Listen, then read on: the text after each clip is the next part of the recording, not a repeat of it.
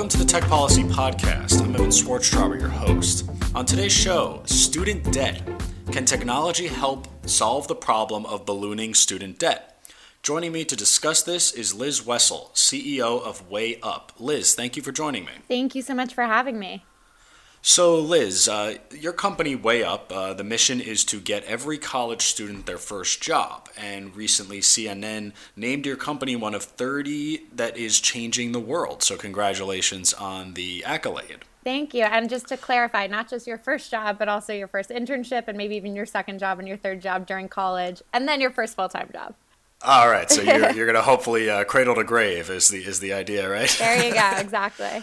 So let's just jump in. Tell us about WayUp and what makes this different than other sites that could help you get a job, like Craigslist or Monster or Indeed or any of those sites. Absolutely. So WayUp is the largest online marketplace exclusively for college students to get part-time jobs, summer internships, and full-time jobs after they graduate or when they're graduating, like right now.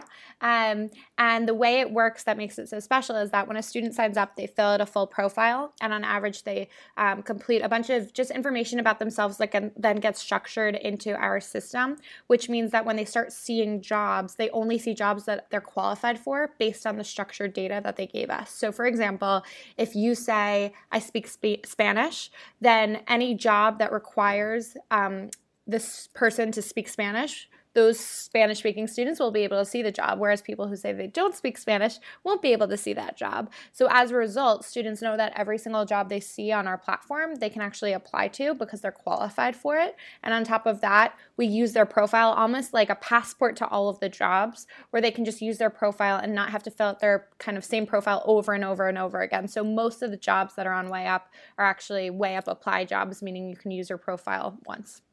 So one of the basic benefits is just narrowing the scope of jobs that you're applying for because I was searching for a job when I got out of college. I'm sure anyone else who's had to go through that process, a lot of times you just kind of think the more the merrier, and I'll just apply to every single thing that I see, and if I put out 20 resumes a week, hopefully something will bite. But I guess that doesn't, a lot of times maybe their qualifications are not matching the requirements or the preferences of the employer.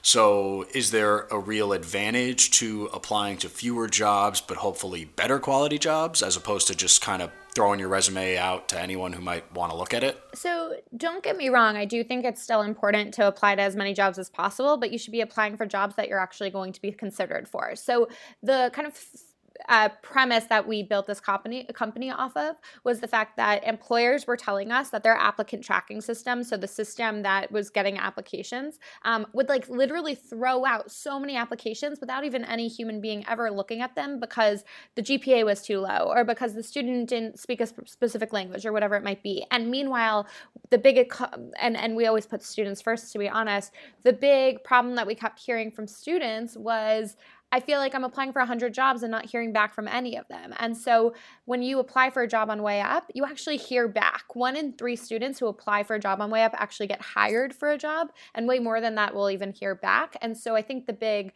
thing we realized was like it's all a matchmaking game. Kind of we're like a matchmaking site, but instead of for people with people, it's people with jobs. But it's a little bit more sophisticated than Tinder. A little bit more, although Tinder is not so bad. I will say, though, just to be clear, like we don't decide the qualifications, the employers do. So it's not like we're deciding who gets qualified for which job. It's employers who say, if you apply and you don't have these following, like these qualifications, whether it be location or language abilities or whatever it might be, then we would not consider you for this job anyway. So don't bother applying. So that kind of gets to my next question. What sort of relationship do you have with employers that might make your company work better? Is it that they approach you and say, I want to use your platform? Have you had employers just approach you just with a frustration that they can't seem to, that they get 500 resumes, but not a single one of them matches the requirements? I mean, how did this company really come about, and what was kind of the business model that emerged for you? Yeah, so we make money from employers. We never charge students, to be clear. So we make money from employers in that employers will come on the site, they'll post a job, and they specify their qualifications and targeting. And then we like to call it like AdWords or Facebook ads for jobs. So based on the targeting and the filters that you use, you pay per application that you receive. So it doesn't guarantee a hire, although 1 in every 2 jobs posted on my app do result in a hire. But it does, kind of guarantee that you're only going to get qualified applicants and that you're only going to pay. We kind of are saying like, we'll put our money where our mouth is. You're only going to pay when you receive an applicant that matches your qualifications. So that's our monetization strategy. And then in terms of like how employers find out about us, we do have a sales team that cold calls or like emails businesses that they see are hiring in other ways that might be a little less efficient and potentially even more costly. But on top of that, we also get a ton of inbound, whether it be through press or whether it be from word of mouth. We see like referrals really spiking up because of how many businesses are having such a great experience and telling their friends, especially HR people like to talk. So. Oh, absolutely. And we often talk on this program about the ways that technology moves as either government fails to move or is slow to move, and how there is a marketplace that functions outside of whatever policy is made in Washington. So we've got a problem. It is called student debt, and whether you agree with the fact that private college can charge $50,000 for a year or not, the fact is that there's over $1.3 trillion in student debt, and this is often described as a bubble that could burst, similar to the housing bubble or the dot-com bubble. Anytime there's just this massive amount of money and kind of an unsustainable model, people start talking about what are going to be the implications if students cannot pay back this debt. So can you talk a little bit about the problem of student debt as you see it, and how technology, being your company specifically, can help mitigate this? Yeah. So just to put in perspective, because I think most people, when I talk to them and they hear $1.3 trillion,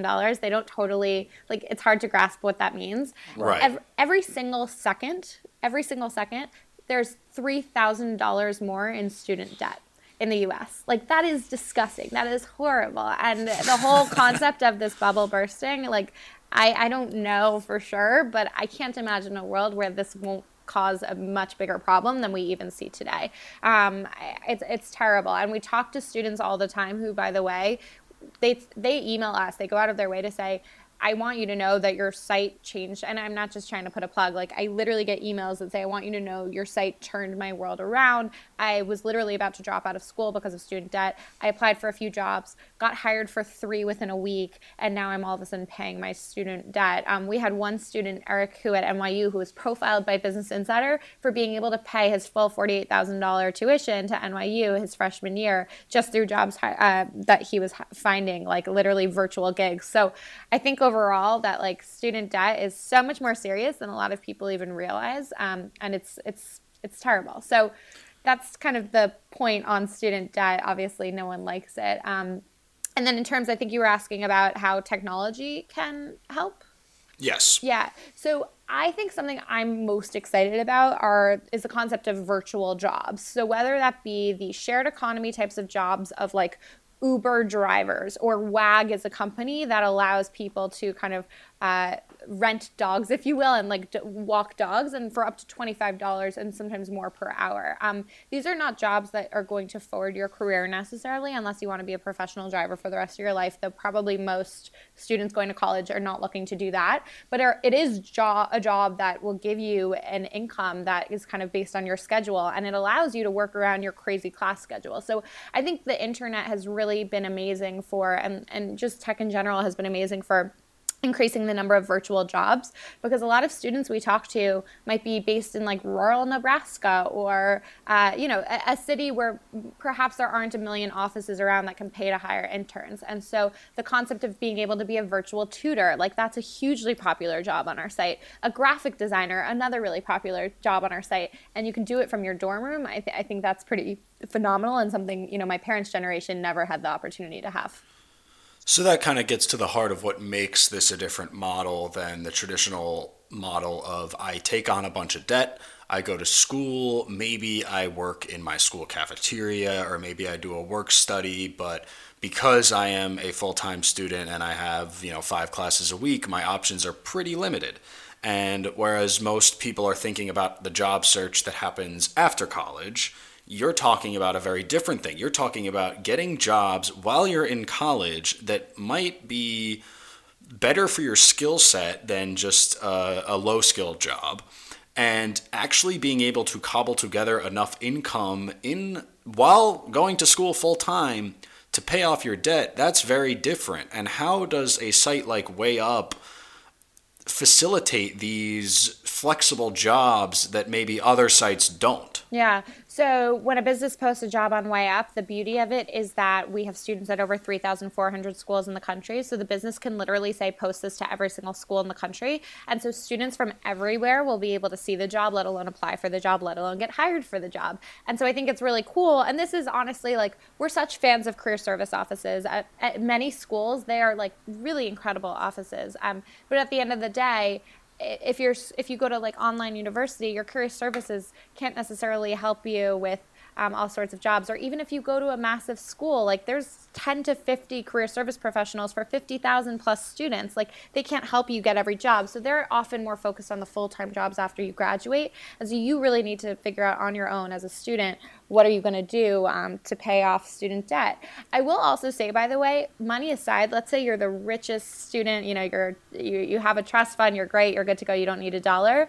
You do need resume experience. Like no matter how many connections you have or how much money you have, it looks terrible if you graduate from college without experience. So we're very big proponents of, that's why I said at the beginning of this interview, of this podcast, we're not just going to help you get your first job, because it's no longer that your first job is the first full-time job after graduation. We should be getting you your first part-time job during freshman year and then another one sophomore year. And because people have crazy class schedules, I totally get that. Some people want to graduate early, etc. A lot of these jobs, as I mentioned, are super flexible and allow you to be, accommodate your class schedule. And you're a tech company because you're online, and a lot of the jobs that the students who use WayUp will get are also tech-enabled jobs or tech-related jobs. And something we talked about the sharing economy on the show before, and we talked about some of the labor problems and regulatory problems that arise when you talk about the sharing economy, because a student who is doing 5 classes a week, who needs to be able to choose when he works, he's probably going to be designated as a 1099 independent contractor for the purposes of using WayUp, where you are the intermediary that helped him find the job. Have you gotten any flack from people who say that the student should be classified as full-time or getting benefits, or are there any, being a tech company and being subject to some regulation, are there any policy implications for your business, for your business model? Are you following any of the regulatory battles going on in Washington? What does this mean for tech policy? Totally. It's a great question. To be completely honest, we've surveyed so many students saying, do you care about the 1099 versus full-time employee issue, et cetera? And most of them say, I have so many jobs that each of them are so few hours that like 1099 is just what makes sense for me. It doesn't complicate things. A lot of schools and universities, even families, you can be part of theirs. The list goes on. So a lot of students actually don't mind the fact that they're 1099s. We've surveyed like many, many, many students, and it almost is never an issue. So I think it's much more of an issue when this is your full-time job, in your eyes, that this is your full-time job, this is what you do for a living. And most of these students that I'm talking about are, at least for full-time students, and by the way, we focus more on full-time students. There's more full-time students in the U.S. There's about 14 million full-time students in the U.S. and 8 million part-time students in the U.S. So I'm talking more about the full-time students here. They don't mind the 1099.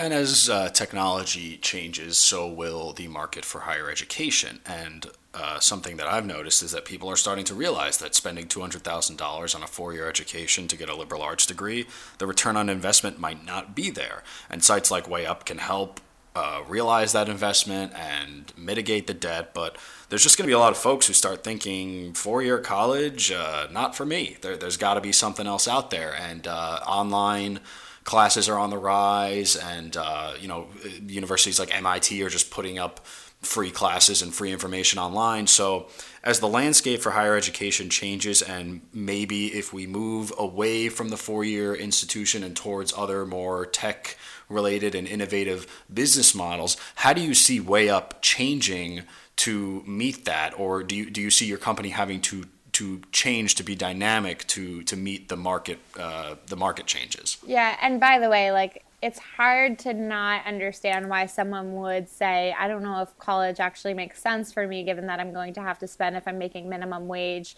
an average of 7,000 hours on minimum wage just to pay off my student debt. That's insane. So I understand that. What I will say is college is more than just, a way to make a bigger salary. It's a learning opportunity. If you don't go to online university, then you're going to be part of a community that's going to help you with your social skills, et cetera. So we're huge proponents of going to school if you're able to, and if your situation enables you to.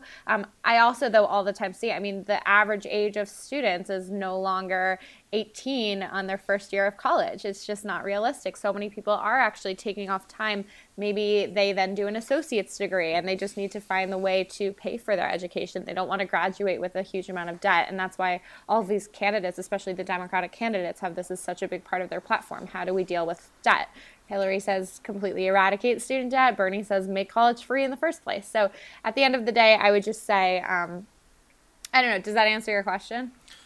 Basically, I was interested to kind of get your thoughts, and even if this is not specific to your company, on what the candidates have said about student debt, if you have personal feelings about what our government should or shouldn't be doing, and how those efforts might impact your own efforts at your company to mitigate the problem of student debt. Yeah, I will say, I think that at the end of the day, every single day I hear more and more from HR directors and recruiters that the resume experience matters even more today than it did yesterday, and even more tomorrow than it did today. So I think no matter what, our business is here to stay, even if college becomes free and students no longer have any debt issues, because they need the resume experience. Just to put it in perspective, I had a virtual job during college at marketing for Anheuser-Busch, which sounds weird, but it was actually not like just marketing their beer.